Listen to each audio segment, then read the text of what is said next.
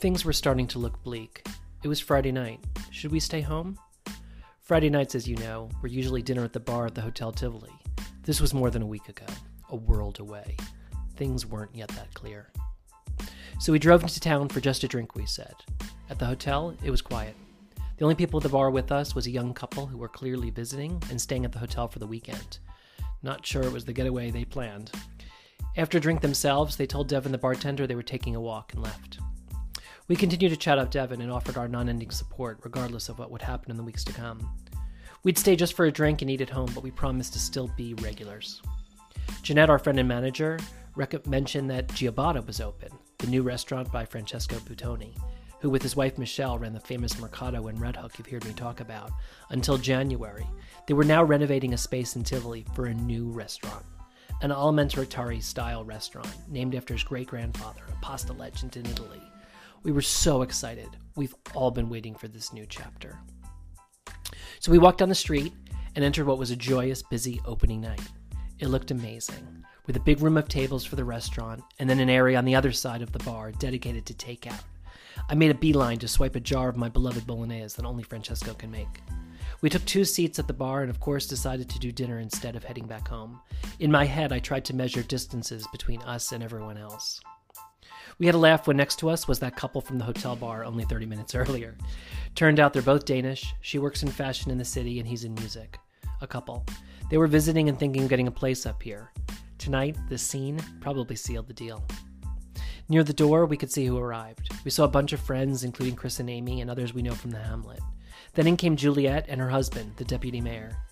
Juliet runs Equus, an art studio and store for horse and animal lovers in Red Hook Village, right on West Market Street. Unsolicited commercial. You got to visit her online or in person, especially if you love horses. We met in person just a few weeks ago, and I got a full explanation of the Red Hook Society for the Apprehension and Detention of Horse Thieves. Naturally, I will be covering that in depth in a later episode. I also bought a t-shirt. This evening, I think, was the last time we were really out. It was just as news was breaking that things might start to close around the country, and definitely in New York State. It was opening night for Giabatta, though, and for just a few hours, it felt like New Year's Eve. It was also probably the last time we could responsibly say, or even think aloud, screw quarantine.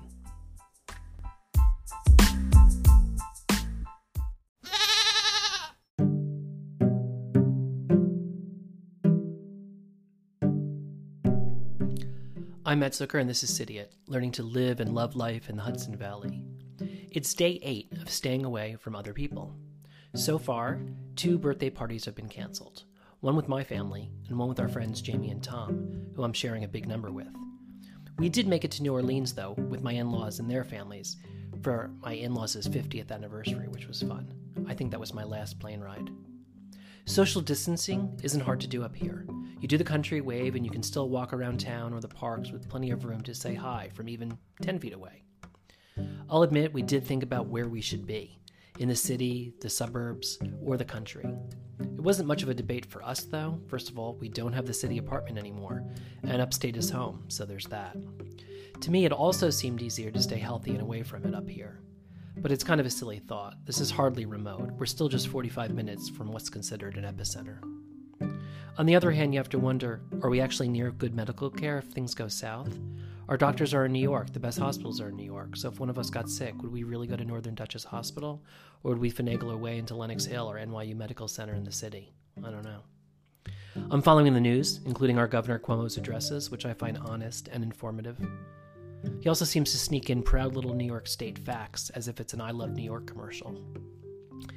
I'm also trying to follow local news by subscribing to the Poughkeepsie Journal, the Daily Freeman, the River Special COVID-19 newsletter. There's also special coverage from Roger Gilson of the Other Hudson Valley, for whom I'm a Patreon supporter, because I believe in what he's doing. You should too if you want to support him.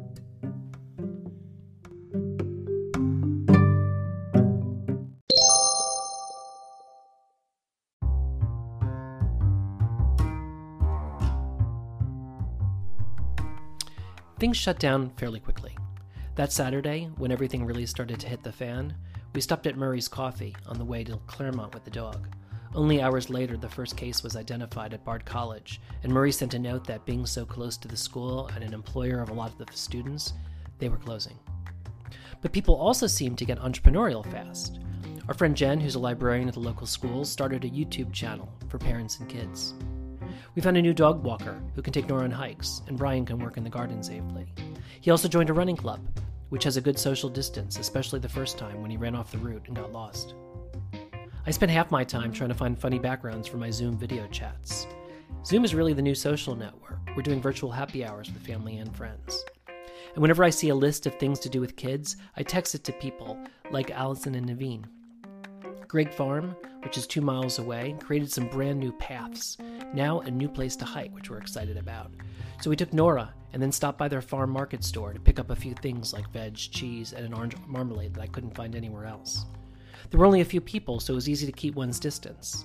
At his fish counter, I spoke to Norm Grigg and thanked him for keeping the market open. Serving me a taste of smoked trout, which of course I bought, he said, "Well, we all have to eat."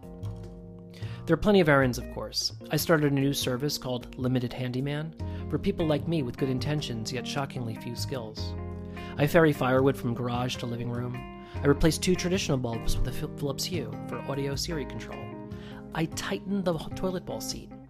And I make lists, lots of lists. More ambitiously, I'm converting our goat shed into an office. I tried to rip out a broken shelf but got stuck and then bored. We have an old dining room table in there, so last week I cleaned it, I swept out the shed, and I ordered a rug and some bins from Target. Yesterday the rug came, so we put it under the table. I put together the bins and moved things around, moving gardening supplies and reorganizing all my prepper water, Brian's Fresca, paper towels, and cases of Schaefer Stubble lactose-free milk, which Brian ordered a few weeks ago. Cleaning surfaces, I even hung an old poster of a cow from our first apartment to add a little zip. Brian noted I may have hung it a little too close to that building's small fire stove, so I probably will wait to actually use the room when it's a few degrees warmer. Busy. We need to stay busy.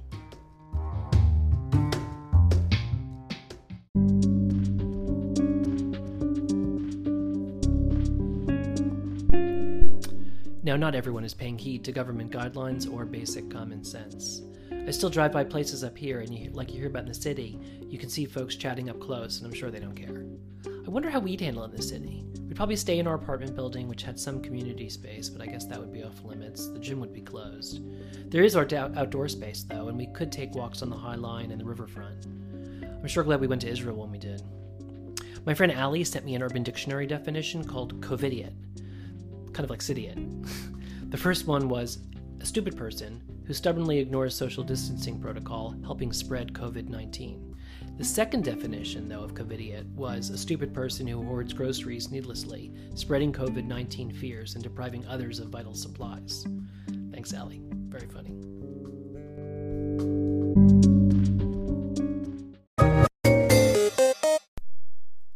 So I posed a question on our Facebook page to ask what people were doing right now. Juliet from Equius Art Gallery responded that she loves how everyone's offering help and pointed out the worry for our small businesses. There's plenty we can do, from ordering from them to buying gift certificates to use later. I saw that our town supervisor, Robert, has town hall ordering lunch every day from a different restaurant in the village, which is cool. I've learned you have to put hardship in context. A writer I know, Adam Baer, has a new podcast out called Recoup. Adam, with another author, Ava Hagberg, they both have long-time chronic medical conditions. And their new podcast, Recoup, talks about what it's like to be homebound all the time. We can learn a lot. I listened to episode 2, which focused on the virus and found it smart, funny, and humbling. It's a tough time, and a time to be both creative and extra generous. I can't believe it, but I even did a country wave at the neighbors that aren't speaking to us. We don't know how long this will be. No one, however, is poking fun at my past prepping. There's one character, though, who is surely pleased by us being around all the time with no chance of leaving anytime soon. Our dog, Nora.